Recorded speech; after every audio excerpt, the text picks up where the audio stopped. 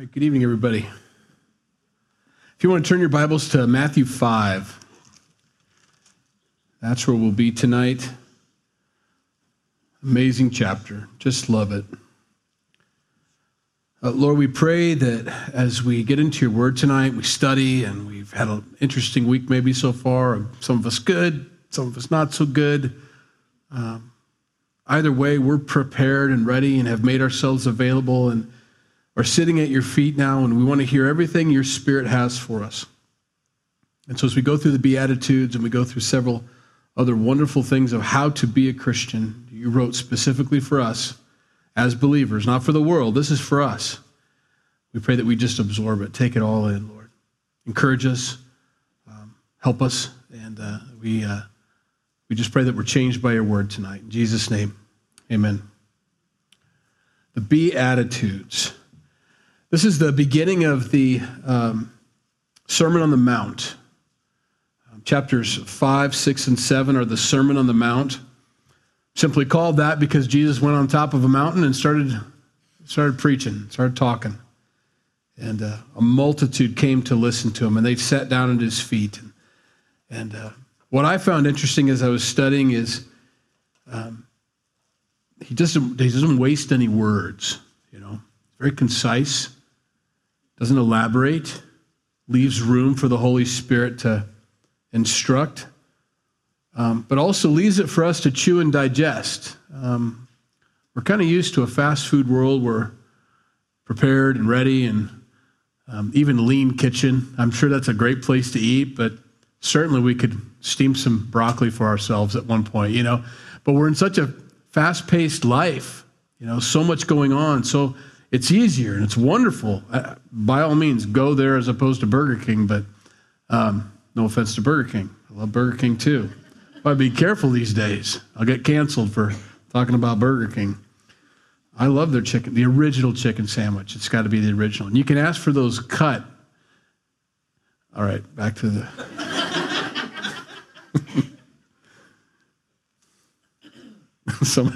I need someone to say, preach in the back. No.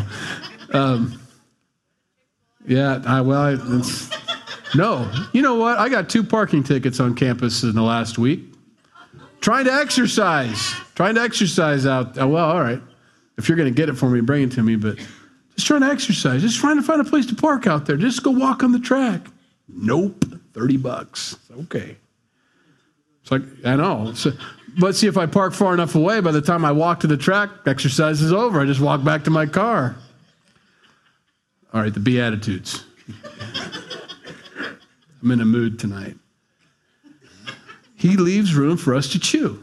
That's the idea, spiritually chew. Feed ourselves, chew. And so let's get at it. Verse 1. And seeing the multitudes, he went up on a mountain, and when he was seated, his disciples came to him. Then he opened his mouth and taught them, saying, that's the point. He goes up and sees a multitude of people. When God looks at a group of people, he knows that they're hungry, that he knows what they need, and he begins to feed them. A good shepherd can look at a flock and say, they need to be fed, and they need to be fed this specifically.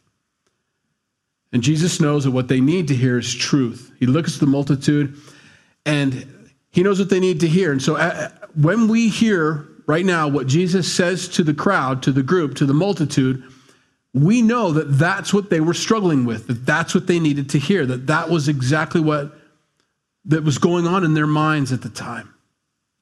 And it's these Beatitudes. He begins to tell them who's blessed, who's happy. The word blessed here can be translated happy. The happiest people on earth are those that are poor in spirit. So you can read it like that. If you want to live a blessed life, if you want to have a happy life, true happiness, pure happiness, these are the things you need. So this crowd wasn't happy. This crowd, honestly, when Jesus came, most of the people in Israel had been beat down so hard, not by the Romans, although they were a pain in the neck. They were beat down by their own religious rulers, by the Pharisees and by the Sadducees, and we're going to see that here in this text.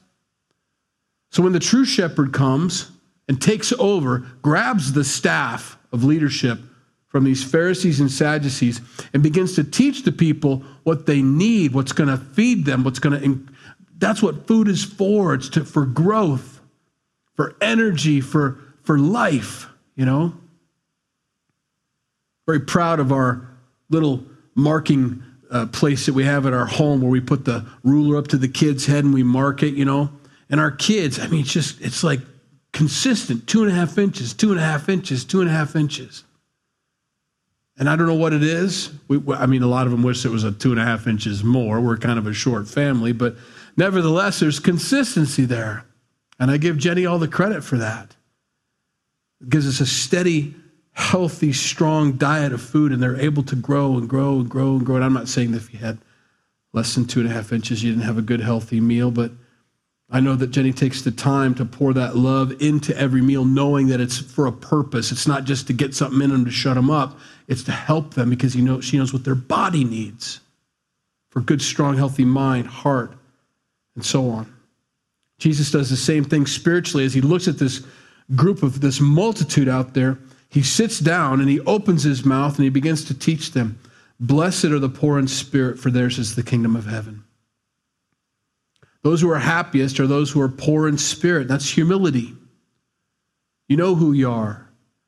You have an honest understanding of who you are on the inside. And it's a spirit of poverty. I know I'm not who I'm supposed to be. I know I'm less than what God intended to me. Intended to be. I know that I've sinned and fallen short of the glory of God. That's that poor in spirit. The happiest people on earth know that about themselves. Truth is truly can bring joy. And so Jesus says, if you're poor in spirit, you're the happiest on earth. And here's why. Because yours is the kingdom of heaven. Because the people that go to the kingdom of heaven are those that are poor in spirit. If you understand who you are and you fall short, then your destination is heaven. It's the people that don't understand that. That would be the Pharisees and the Sadducees at the time. Because they looked at everybody else as less. They haven't attained. Oh, poor you. I'm glad I'm not you. Remember the two guys that go up to the temple to pray? And one says, I'm glad I'm not like this poor guy over here, this worthless guy, this degenerate. I'm paraphrasing, but that's what he says. And then the degenerate says, just beats his breast. He says, I'm a worthless sinner. Ha ha. You're going to be the happiest because yours is the kingdom of heaven. You understand that you need a Savior. Blessed are those who mourn, for they shall be comforted. Mourning over your sin. You mourn for, I can't believe it. I can't believe that. I just wish, God can comfort someone who mourns and wants to comfort people that are mourning. He looks for the opportunity. He can't comfort a proud person. He can't comfort someone who doesn't know they've sinned. They won't receive it. Get your hand off my back, I don't want that. In Acts chapter 9, verse 31, then the churches throughout all Judea, Galilee, and Samaria had peace and were edified and working in the fear of the Lord and the comfort of the Holy Spirit. They were multiplied. That's how the church grows. The body of Christ worldwide grows when the body of Christ, who's ministering or trying to, is mourning over their sin in the sense that they know they need a Savior, they know they need forgiveness, and the Holy Spirit comes and comforts them. God is setting this person up. This person is setting themselves up to be an effective minister for Jesus. But you've got to be poor in spirit first. You have to mourn over your sin. Blessed are the meek, for they shall inherit the earth. Meek is power under control. Okay? It's different from humility. They're not the same. You can't interchange those words.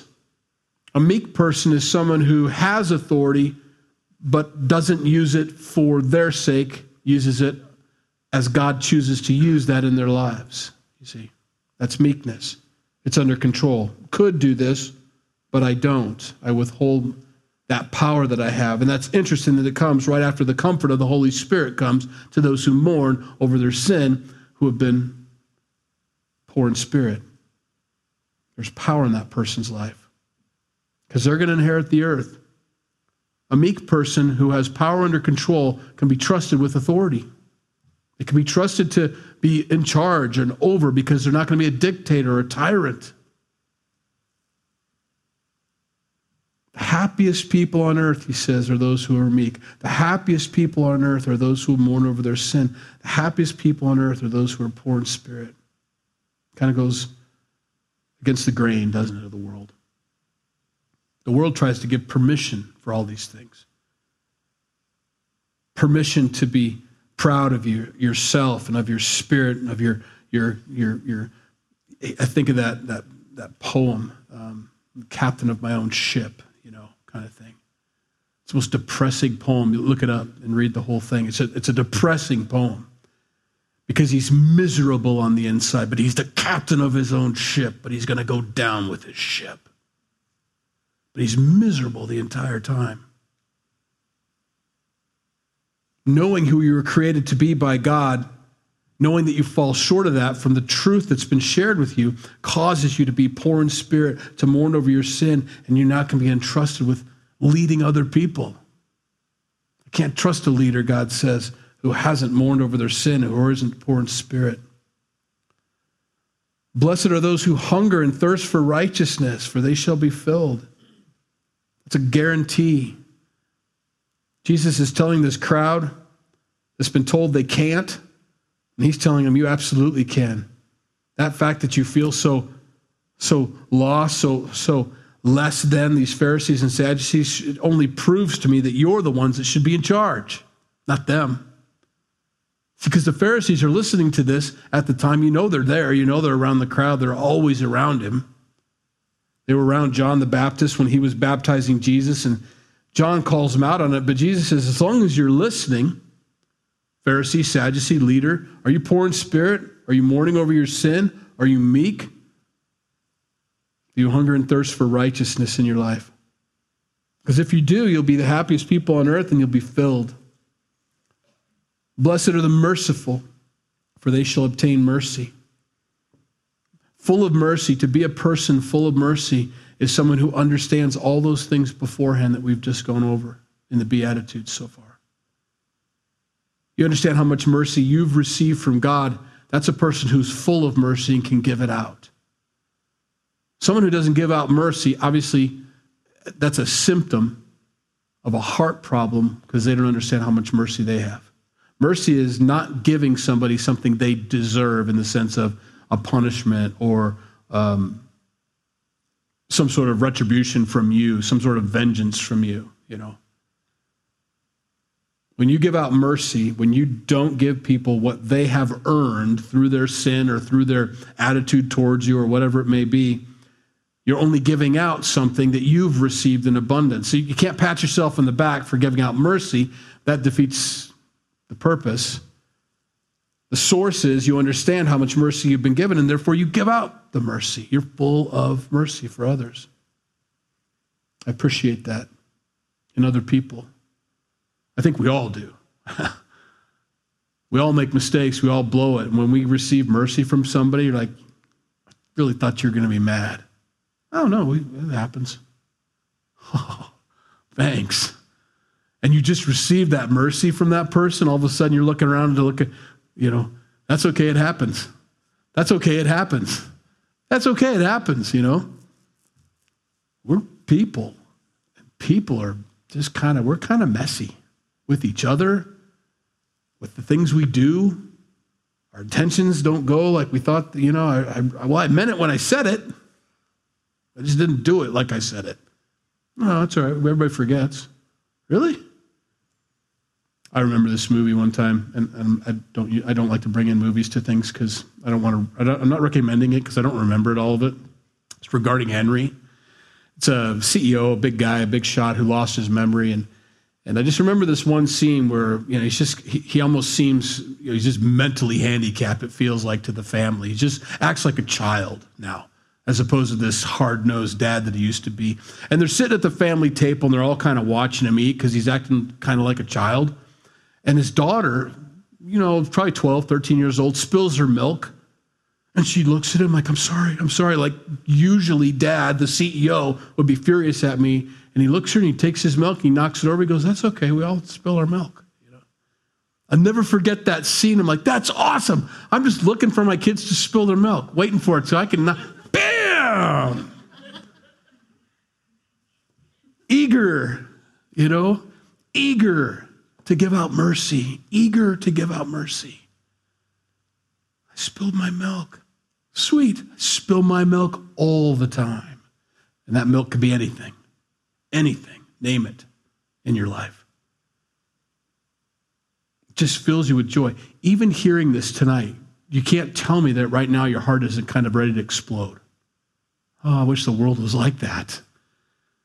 I mean, I wish that when the cop pulls me over and I look at him and I say, I spilled my milk. That's all right, I spill my milk all the time. Yes, I parked in the wrong spot. That's okay. Here's $30. You don't have to pay us. We'll pay you. Sweet. No, they don't do that. They'll obtain mercy. That means God's looking for it in me. I get it from him and I receive mercy from him, but this is backwards, isn't it? I want to see you be merciful, Jesus says. Because I'm bursting in my heart to give you mercy. I want to give you mercy. I desire to give you mercy. But I'd like to see you give mercy. And we receive it then. Blessed are, and he's also talking about from other people too, but I think God's looking for us to do it. Blessed are the pure in heart, for they shall see God. That's something we look for, we want. It's hard not to be pure of heart when you're truly happy. When you're poor in spirit, you're mourning over your sin, you understand that it's something to mourn over. You're meek. You're not a tyrant running around, You're hungry for righteousness and you thirst for it, you desired it in your life. You're giving out mercy because you keep spilling your milk. And that produces in you that pure heart. It's a purifying thing that takes place. All these things build and they purify you. That's how you learn how not to sin. How do I get holiness in my life? How do I become more like God? How do I walk more worthy of the calling? This, right there. This is it. You become pure of heart. You're going to see God. I mean, everybody wants to see God. Everybody wants to see God at some time. I want to see God. Then act more and more like, do these things. Be these things. More and more and more in your life. Blessed are the peacemakers, for they shall be called the sons of God. That is a natural fruit from these things in your life, to become a peacemaker. You can't really do these out of order. These all kind of have to happen at the same time. It all stems from that poor in spirit. It produces the rest of these things, but that all comes to a believer's life. And when I'm not walking in the Spirit, when I'm not walking in that place I'm supposed to be, none of these things take place in my life. But when I am, all of them fall into place and I become a peacemaker. Blessed are those who are persecuted for righteousness' sake, for theirs is the kingdom of heaven. And he's going to describe that a little bit, this being persecuted for righteousness' sake. There's this assumption that, well, if you hadn't done something wrong, you wouldn't be in trouble. So you must have done something wrong. If you're in trouble, you must have done something. And that's kind of the idea. So when people persecute you, you must have done it. You must have done it wrong. That's not necessarily the case. I mean, Jesus is our example. I don't know that anybody pointed to him on the cross and said, well, you must have done something wrong to deserve this. No, it really didn't. They just hate it. And so expect that. The perfect person, God come in the flesh, Jesus Christ, lived a perfect life full of all of these things. Pure in heart, he was a peacemaker, and he was persecuted for that. So don't be surprised that although you're the happiest person on earth, that you don't have this happen to you. The world doesn't appreciate this. Other believers get it. And you can lead other people that are in the world to Christ if they receive what you have to offer them, that mercy, that meekness, if you're in charge. That can cause them to say, why are you like this? You're not like any other person I've met. You can tell them about that. I want that, But others might persecute you for that. And so, 1 Peter 4, verse 12. Beloved, do not think it strange concerning the fiery trial which is to try you, as though something strange happened to you, or so some strange thing happened to you. but rejoice to the extent that you partake of Christ's sufferings, that when his glory is revealed, you may also be glad with exceeding joy. It isn't pleasant at all, but you can count it all joy when you suffer those persecutions from those that persecuted Christ. You're on the right team. It's how you know you're doing it right. You haven't run into the devil today? Maybe you're going his way, they used to say, But if you're getting persecuted for being a nice guy or a nice gal, if you're being persecuted for being any of these things, all right. It's one of the evidence, it's a litmus test for my walk with Jesus. Am I being persecuted? Blessed are you when they revile and persecute you and say all kinds of evil against you falsely for my sake. Rejoice and be exceedingly glad, for great is your reward in heaven, for so they persecuted the prophets who were before you. Now this would have stuck in the craw of all those Pharisees and the Sadducees. Stephen, when he's ministering, he gets one chance. He's serving tables his whole life. He gets one opportunity to minister. The only documented sermon of Stephen, he gets stoned to death at the end of it. One of the things he says, and it's in Acts chapter 7, verse 51, towards the end of his sermon, after telling them everything they needed to hear, he says, you stiff-necked and uncircumcised in heart and ears, you always resist the Holy Spirit. He's speaking to the religious rulers who were above him with rocks in hand. As your fathers did, so do you. Which of the prophets did your fathers not persecute? And they killed those who foretold the coming of the just one, of whom you now have become the betrayers and murderers, who have received the law by the direction of angels and have not kept it. Which of the prophets didn't you kill? Oh, we love Isaiah. We love Jeremiah. We love Hosea. It's the holy book, they say. At the time, Stephen's getting, yeah, but your dads, your grandpas all killed those guys because you hated what they were saying. See, the prophet was never popular the day he was prophesying. He was the bad guy. He was someone who needs to be killed, and they did. We hate that message. Later on, though, they go, oh, Isaiah, wasn't he great? It'd been nice if you hadn't killed him. You always talk about your fathers, how Father Abraham, and Jacob and Isaac, you all call these founding fathers amazing men and all this. Well, what about these founding fathers that killed Isaiah and all these prophets? So don't think it's strange, Jesus says, as he's speaking to this multitude, when you're reviled and persecuted and evil things are said about you falsely for my sake. Now make sure it's false, make sure it is not someone just exposing your sin that you really did do. That's just kind of how it is. You gotta own that. It's your bed. You made your bed. You gotta lie in it. If it's false, though, well, this is unjust. I can't believe they're saying those things about me. Well, they did that to Jesus. Oh. And he's simply telling them, this is going to happen. Blessed are you, happy are you when they revile you and persecute you and say all kinds of evil against you falsely for my sake. Rejoice and be exceedingly glad. I don't know what that looks like. Woohoo, and kicking your heels up.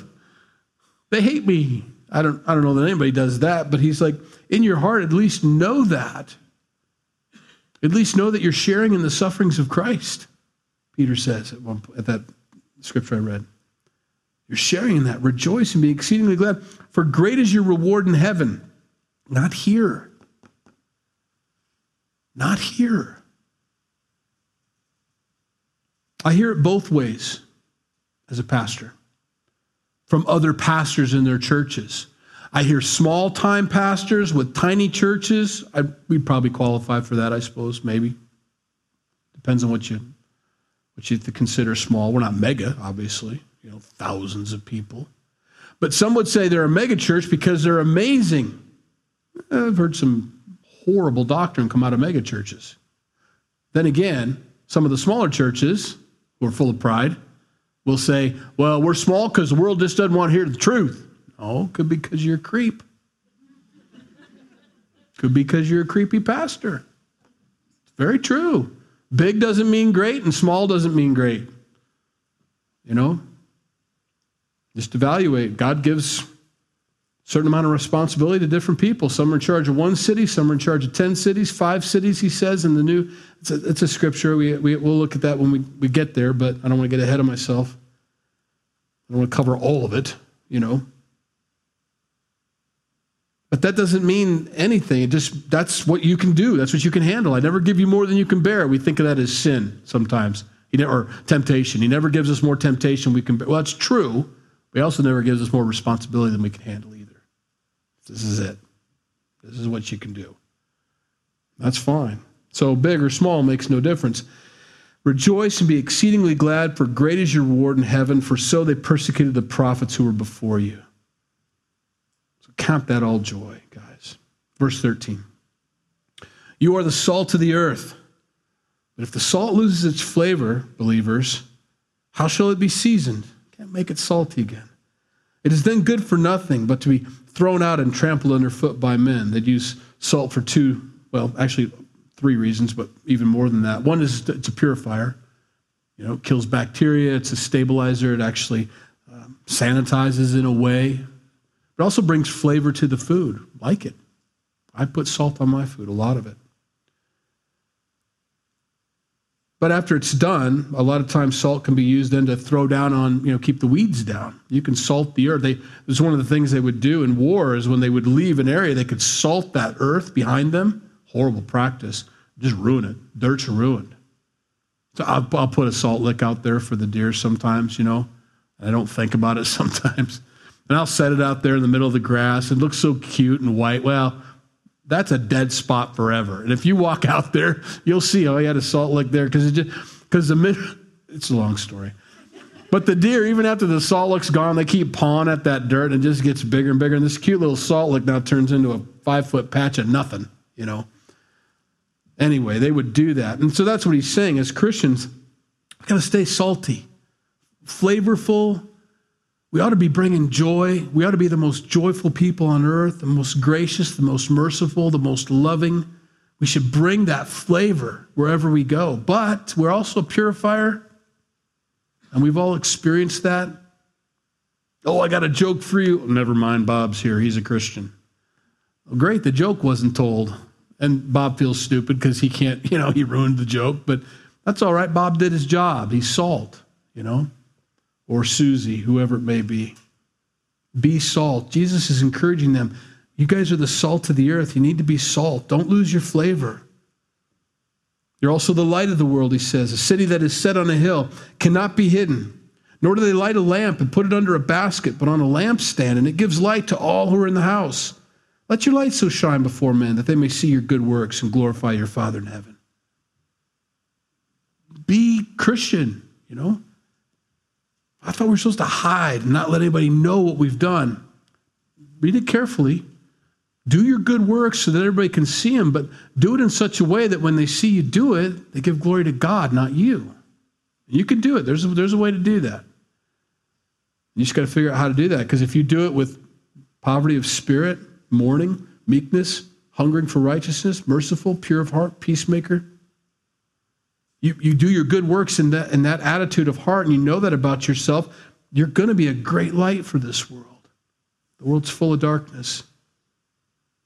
Don't hide your light. We sing that song, have sung that song. I sang that song when I was a kid. Hide it under a bushel. No. Don't let Satan blow it out, That's what Jesus is saying. Let your light shine on top of a hill. Let it be seen. Don't hide yourself. I know we all have different callings in the Christian, the body of Christ. Everybody has big toe, you're a nose, you're an ear, you're an eye, you're a mouth, you're the little finger, you're the thumb, whatever it may be. All have different jobs, different responsibilities, and no one can say anybody else's job is or ministry is more or less important. Not supposed to do that at all. That's a big no-no according to Christ. When he looks at his body, he says, what are you complaining about being a big toe? And you eyeballs out there, quit making the big toes feel bad. You'd be on your face if they weren't balancing you up there. There's a purpose for all of our ministries. That being the case, God has called us to be light to this world and salt to this earth. I'm not so sure we're supposed to be hiding away. I don't think we ever see that in Scripture. And I want you to go hide away in a corner, and I don't want anybody to ever see you again, and I don't want you just keep it to yourself. That's not a calling. We had a couple prophets that tried to do that. You think of was it Ezekiel? No, who was it? Oh, thank you. Elijah, the other E. Elijah, it does a spectacular event on top of Mount Carmel with the calling down of fire on his sacrifice and the prophets of Baal, all 400 of them cutting themselves, and they totally lost the whole deal, and they all got wiped out, and he's standing there by himself, and all of a sudden Jezebel says, I'm going to kill that guy. And he goes and runs and hides in a cave, and God calls him on that. Get out of that cave. Well, I don't know why you're not destroying everybody. I'm the only one left. Oh, I've got 7,000 that have not bowed the knee to Baal. I've got them reserved. Get out of the cave. God calls us to be salt on this earth. He calls us to be light. He wants us to bring people to him. He wants people to be able to see where they are. Some people don't want you around them. They don't want to know where they are. They don't want to know what their sin is. They don't want it exposed. They love the darkness, and that's what all John chapter 1 is all about. Jesus was the light that came into the world, and light shines in the darkness, and the darkness did not comprehend it, didn't want it, lest their deeds be exposed. I don't want that. Can't help it. I'm light. It's what I do. It's what we do. Verse 17, do not think that I came to destroy the law or the prophets. I did not come to destroy, but to fulfill. For assuredly I say to you, till heaven and earth pass away, not one jot or tittle, those are punctuation marks within the text, not even a comma will by no means pass away from the law until it is all fulfilled, until all is fulfilled. We need to understand this section of Scripture. When Jesus says that, he's not saying, and they try to blend it then and say, okay, so the law and grace, we need to be doing both. We need to be fulfilling all the law, and we need, no. That's not what he said. When we don't talk about keeping the 10 Commandments and all the law and keeping the feasts and keeping the sacrifices and keeping all these things, because Jesus specifically says here, I'm not getting rid of those things, I'm fulfilling them. I'm doing with my life and my ministry here on earth what you could never do. Those are all vital and all by God's will and all perfect, and there's nothing wrong with any of the law. You just can't do it. You can't fulfill it. You can't do it well enough to get yourself into heaven. I'm here to fulfill that. So all of this is still good. I'm fulfilling it. And not one of these things is going away until it's completely fulfilled. But by who? By him. See, when I received Jesus as my Lord and Savior, I received the fulfillment of all those things I couldn't do. That's the beauty of it. That's the good news. The law was written. We were breaking the law way before the law was brought down from the mountain. That was the whole point. This is very ironic. Moses is up here getting the 10 Commandments, and he's so proud. He comes down with his 10 Commandments. You're breaking them all. And he smashes them. They were doing it already. The law was simply written to show them that they were wrong. You're in error. You're making a mistake. You're sinning against God. This is the standard of God, and you fall short of this standard. That's what the law was written for. We were breaking it long before, Abraham was breaking it long before the law was even created or written down. Jesus said, all of that's good. It's all serving its purpose. I'm here fulfilling it. Whoever therefore breaks one of the least of the, look at this, whoever therefore breaks one of the least of these commandments and teaches men so shall be called the least in the kingdom of heaven. This is a direct staring right at the Pharisees right now. But whoever does and teaches them, he shall be called great in the kingdom of heaven. In other words, Pharisee, Sadducees, I don't care if you know the word of God. I care if you keep the word of God. If you're not keeping the word of God, but telling everybody to keep the word of God, you're as lost as everybody else in the world. But if you do, that was the only difference between those two statements. Both are teaching the word of God. One is doing and one isn't. That's the difference in those two statements. Whoever therefore breaks one of the least of these commandments and teaches men so shall be called the least of the kingdom of heaven. But whoever does and teaches them, he shall be called great in the kingdom of heaven. It's about being a doer of the word, not just a teacher of it. For I say to you that unless your righteousness exceeds the righteousness of the scribes and the Pharisees, you will by no means enter the kingdom of heaven. Again, just a slam against them. These guys knew they were the best. They knew they were the most holy. They were the most perfect on earth. So if any of us are going to heaven, it's the ones with the robes that are going. I don't know about the rest of you, they would teach. But we're going. We know that because obviously none of you are better than us. Somebody's got to occupy heaven. It's got to be us. And he just told them, nope. Because unless anybody's better than you, you're all going to hell, which puts them in the category with everybody else. Everybody's fallen short of the glory of God. The most self-righteous person, whoever you think in your mind is the most holy. I don't care if it's Mother Teresa. I don't care if it's the Pope. That seems to be what the world always uses as standards. Well, you're no Mother Teresa. Well, she was going to hell without Jesus, if you didn't know that. She didn't get there on her own. She needed Christ to die on the cross for her sins like everybody else. Now, she's a beautiful woman. She did a lot of great things. I don't know what her motives were. That's between her and God. All I'm saying is, and what he's saying is, Jesus is saying is, everybody falls short of the glory of God. Everybody needs Jesus, including Mary, by the way, needed her son to die on the cross for her sins as well. Everybody falls short of the glory of God. He put everybody, and that just irked them. That's what they hated about that Pharisee and Sadducee thing. But we're better. You're not. You're not. Because unless you exceed, unless you do better. And so then the question was, if they're not going to heaven, who is? He says, perfect. That's exactly where I want you. Because if they can't get to heaven and they're the most holy people I know, who can get to heaven? Nobody can get to heaven without Christ. Nobody. It's not that you're better than Hitler. It's that you're equal to him. You're going to hell just like he is. It's the same spot. There's no degrees. There's no levels. Hot, hot, and hot. Satan's not in charge of hell. That's a misnomer. He's not in charge. He's burning there also, or will be. Jesus evens out. This is all supposed to bring them to this understanding that I need a Savior. Exactly. Now he elaborates on the law. 5 minutes? Really? You have heard that it was said to those of old, you shall not murder, and whoever murders will be in danger of judgment. But I say to you that whoever is angry with his brother without a cause shall be in danger of judgment. And whoever says to his brother, Raka, shall be in danger of the council. But whoever says, you fool, shall be in danger of hellfire. He's getting to the heart of the matter. Therefore, if you bring your gift to the altar and there remember that your brother has something against you, leave your gift there before the altar and go your way.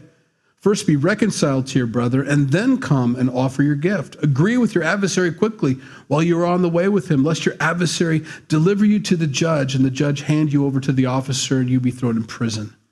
Assuredly, I say to you, you will by no means get out of there until you have paid the last penny. So that tells us what the beef was about. If you're walking with somebody, they say, you owe me money, you better agree with them quickly if you do. Don't be trying to lie. Don't be trying to get out of it. Agree with them. Get it right. Don't try to get out of your obligations, your responsibilities, your, filing Chapter 11. Really? That's your godly solution? Well, I can't pay my debt, so I'm just going to file Chapter 11. No, you need to lose everything then. It's your responsibility to pay your debt, kind of thing. Anyway, Jesus is showing them something. Actions can be modified. I cannot kill somebody today. Good for me. Even though I wished a lot of them were dead today in my heart. And Jesus says, no, I'm looking at your heart. The fact that you saw that, I saw that, God says. You're as guilty as you would have been if you'd followed through on the murder. You murdered them in your heart. That's not good. I don't like that. I don't want that. I want to change you. Whatever I do, whatever you see me do, whatever the world can see JD doing, that's because it started in my heart that way. And that's what Jesus is saying. I'm looking at the heart, and that's what I want to change. There are behavioral programs out there that can teach me to not go to that or do that or change that about myself. I can stop my behavior. That doesn't mean my heart's any different. Jesus says, I want to come in and change your heart. And then your actions will follow. But I want to change your heart. I want to get to the root of the issue. Ezekiel 36:26, I will give you a new heart and put a new spirit within you. I will take the heart of stone out of your flesh and give you a heart of flesh. I want to change that heart. Ezekiel 11:19, then I will give them one heart and I will put a new spirit within them and take the stony heart out of their flesh and give them a heart of flesh. Ezekiel 18:31, cast away from you all the transgressions which you have committed and get yourself a new heart and a new spirit. For why should you die, O house of Israel? I just love the way he words that. Ezekiel's like, go out there and get yourself a new heart. Get yourself a new spirit. I can trade these in. You can. You can. Even tonight you can. You can change that broken heart. You can trade it in. You can let Christ give you that new heart. You can let him give you that new mind. You just got to let him. Give it to him and let him give you that new heart. That's what being born again is. That's what John chapter 3, verse 16 is. We love that verse. To change you, to give you a new heart. I want you to be born again. You have heard that it was said, verse 27, those of old, you shall not commit adultery, but I say to you, whoever looks at a woman with lust for her has already committed adultery with her in his heart. It's done. Just a look alone. I'm just window shopping. No, it's the same. It's the same. As far as God's concerned, that's you're guilty of adultery. If your right eye causes you to sin, pluck it out and cast it from you, for it is more profitable for you that one of your members perish than for your whole body to be cast into hell. If your right hand causes you to sin, cut it off and cast it from you, for it is more profitable for you that one of your members perish than for your whole body to be cast into hell. Tragic story. Another pastor that I know, a Calvary Chapel from California, didn't elaborate enough on this text. One of the young men in his congregation went home and did exactly that because he just couldn't stop that certain sin in his life, so he thought it better, took it literally. And, of course, had to minister to the family and talk to him about that, and, of course, it's done. It was no salvaging the hand. Please understand what this means. The concern here for the Pharisee and the Sadducee was the appearance. He says, no. You need to get a new heart. You need to stop this. And you can't. Here, for example, if you cut off your hand, did that stop the adulterous thought going on in your mind? Well, no. No, I can't act anymore, but the thought's still there. So I'm still guilty of the same sin. That didn't do anything. It didn't change that kid's sin nature, his sin problem. The hand's gone, okay? But that doesn't mean that he's still not sinning in his heart.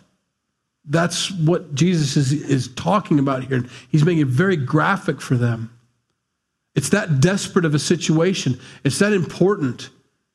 What you think is so important in your life, what you seem to cling to, what you seem to can't cut off from your life, you can't let it go. It can actually bring you to hell. Let it go. Cut that off. Remove it. It's better than the whole body going. Verse 31, furthermore, it has been said, whoever divorces his wife, let him give her a certificate of divorce. That's what was taught. You're good. Just write her a piece of paper. And that's how it was for women. Horrible existence for them.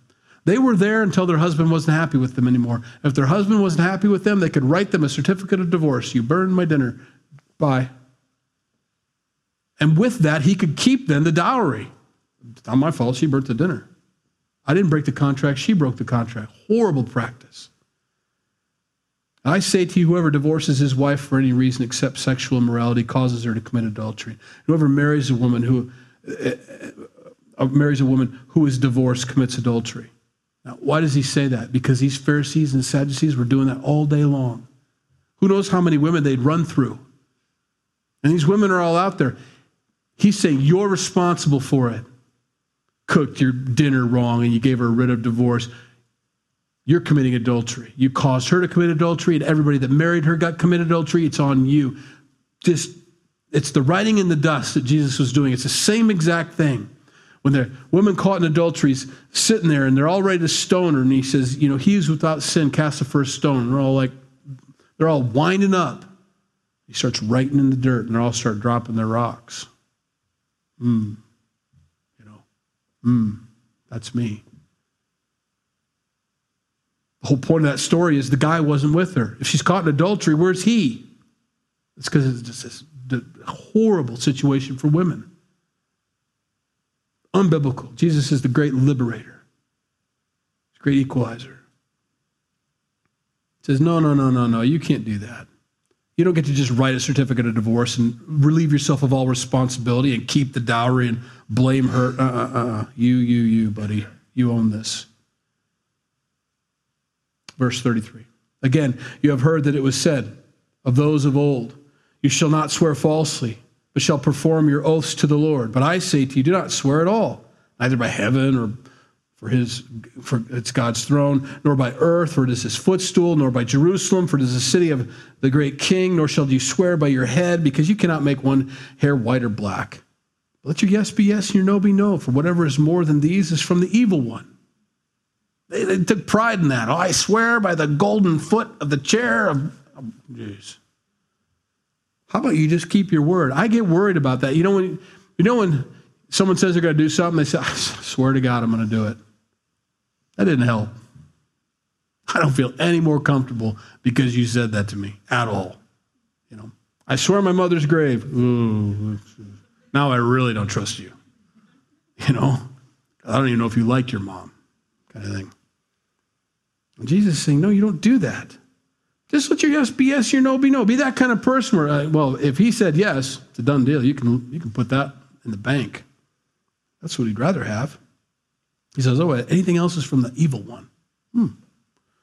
You have heard that it was said, an eye for an eye and a tooth for a tooth. It does say that. Exodus, Leviticus, Deuteronomy.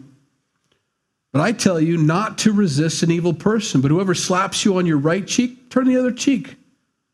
If anyone wants to sue you and take away your tunic, give him your cloak also. Want to see your shirt, give him your jacket, kind of thing.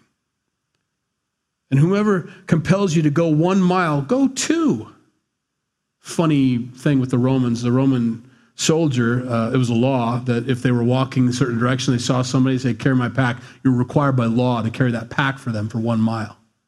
Ooh, that would irk those guys. You could be going the other direction. The Roman could grab some Jew off the street and say, carry my pack. You got to follow this guy the other way for 1 mile. Jesus is saying, why don't you take it 2? That's different. You remember why an eye for an eye and a tooth for a tooth was written? We've taught this several times. You best know what that means. That was a restriction. If they knock your tooth out, you only get to knock out one of their teeth. You can't keep pounding them. I keep getting these hockey videos. My daughter dates a hockey player, so I got all these hockey player videos coming my way. This one guy fell, and the hockey puck was going by, so he took his stick and hit the hockey puck, and it tripped up the guy. Guy took his stick and just started pounding on him right there. That's what an eye for an eye and a tooth for a tooth is about. No. You tripped. Gently even. You got a bunch of pads on. What are you crying about, You can't get up and start wailing on somebody. So Jesus is taking them back to that. See, they were teaching at this time, these Pharisees and the Sadducees, that if an eye gets taken out, another eye has to be taken out. That's not the law. That's not what it says. You could give mercy. You could give forgiveness. Joseph's the perfect example of that with Mary. She's pregnant. I could accuse her. I could have her stoned to death. He says, no, I'm going to put her away secretly. I'm not going to do that. Everybody had that option. When it's a personal violation between one and another person, you had the option as the victim to go ahead and not make the accusation or exact your pound of flesh back from that person. So Jesus is teaching that. You think you have to do an eye? No, I'm saying you can resist that. You can give them your other cheek. You're not weak when you don't get that tooth or when you don't pluck that eye. You're not. It's okay. It's a profound misunderstanding of this. Really need to get that in our hearts. Now, I'm sorry. It's just we just have to go long. I'm sorry. Nothing we can do about it. We've got to finish it, but we've got to finish it right. When it's not a personal thing, one-on-one, when it's a person against society, society decides. That's a pet peeve of mine, this death penalty thing. When people are trying to abolish the death penalty. No. We have to make sure that we don't supersede the rights of the victim. It's very clear. If there's an eye, I have the right and privilege of removing that eye. That is something that can be done. The society doesn't get to come in and step in and say, no, we're not going to do that anymore. We're not going to have that anymore. No, that's between the victim has that right. When you have a murder victim, society doesn't get to step in and say, no, we're not going to do that. No, that's that person's right. We can't step in and take that from them. Now, if it's one-on-one, fine. I can not press charges if I feel like it. That's my responsibility. I cannot do that if I want to. And so I just want to be clear on that. Anyway, verse 43. You have heard that it was said, you shall love your neighbor and hate your enemy. They were teaching that. Love your neighbor, hate your enemy. Make sure you hate your enemy. How do you teach them that? Anyway, that's what they taught. It's nowhere in the Bible, but it says that. That's what they used to teach. Love your neighbor, hate your enemy. But I say to you, love your enemies. Bless those who curse you. Do good to those who hate you. And pray for those who spitefully use and persecute you, that you may be sons of your Father in heaven. For he makes the sun rise on the evil and on the good. In other words, you're going to take after dad if you're giving out mercy to those who hate you, to your enemies, because he does. This is a non-negotiable. In other words, Christ died on the cross while we were still sinners. For God so loved the world that he gave his only begotten Son, and whoever believes in him should not perish but have everlasting life. While we were yet sinners, he did that for us. While we were his enemies, he did that for us. If I choose to disregard this section of Scripture, then I choose to disregard what Christ has done for me. I diminish it, in other words. Love your enemies. Bless those who curse you. Do good to those who hate you. Pray for those who spitefully use you and persecute you, because that's what God does for us. It's not like he's asking us to do something that he hasn't already done. Carry your cross. He carried his. For if you love those who love you, what reward have you? Do not even the tax collectors do the same? That's funny because Matthew's a tax collector. And if you greet your brethren only, what do you do more than others? Do not even the tax collectors do so? Therefore, you shall be perfect, just as your Father in heaven is perfect. And that's where we close. Let's pray. Lord, we thank you for your word. Thanks for letting us get through that tonight. And I pray that you help us to chew on this some more.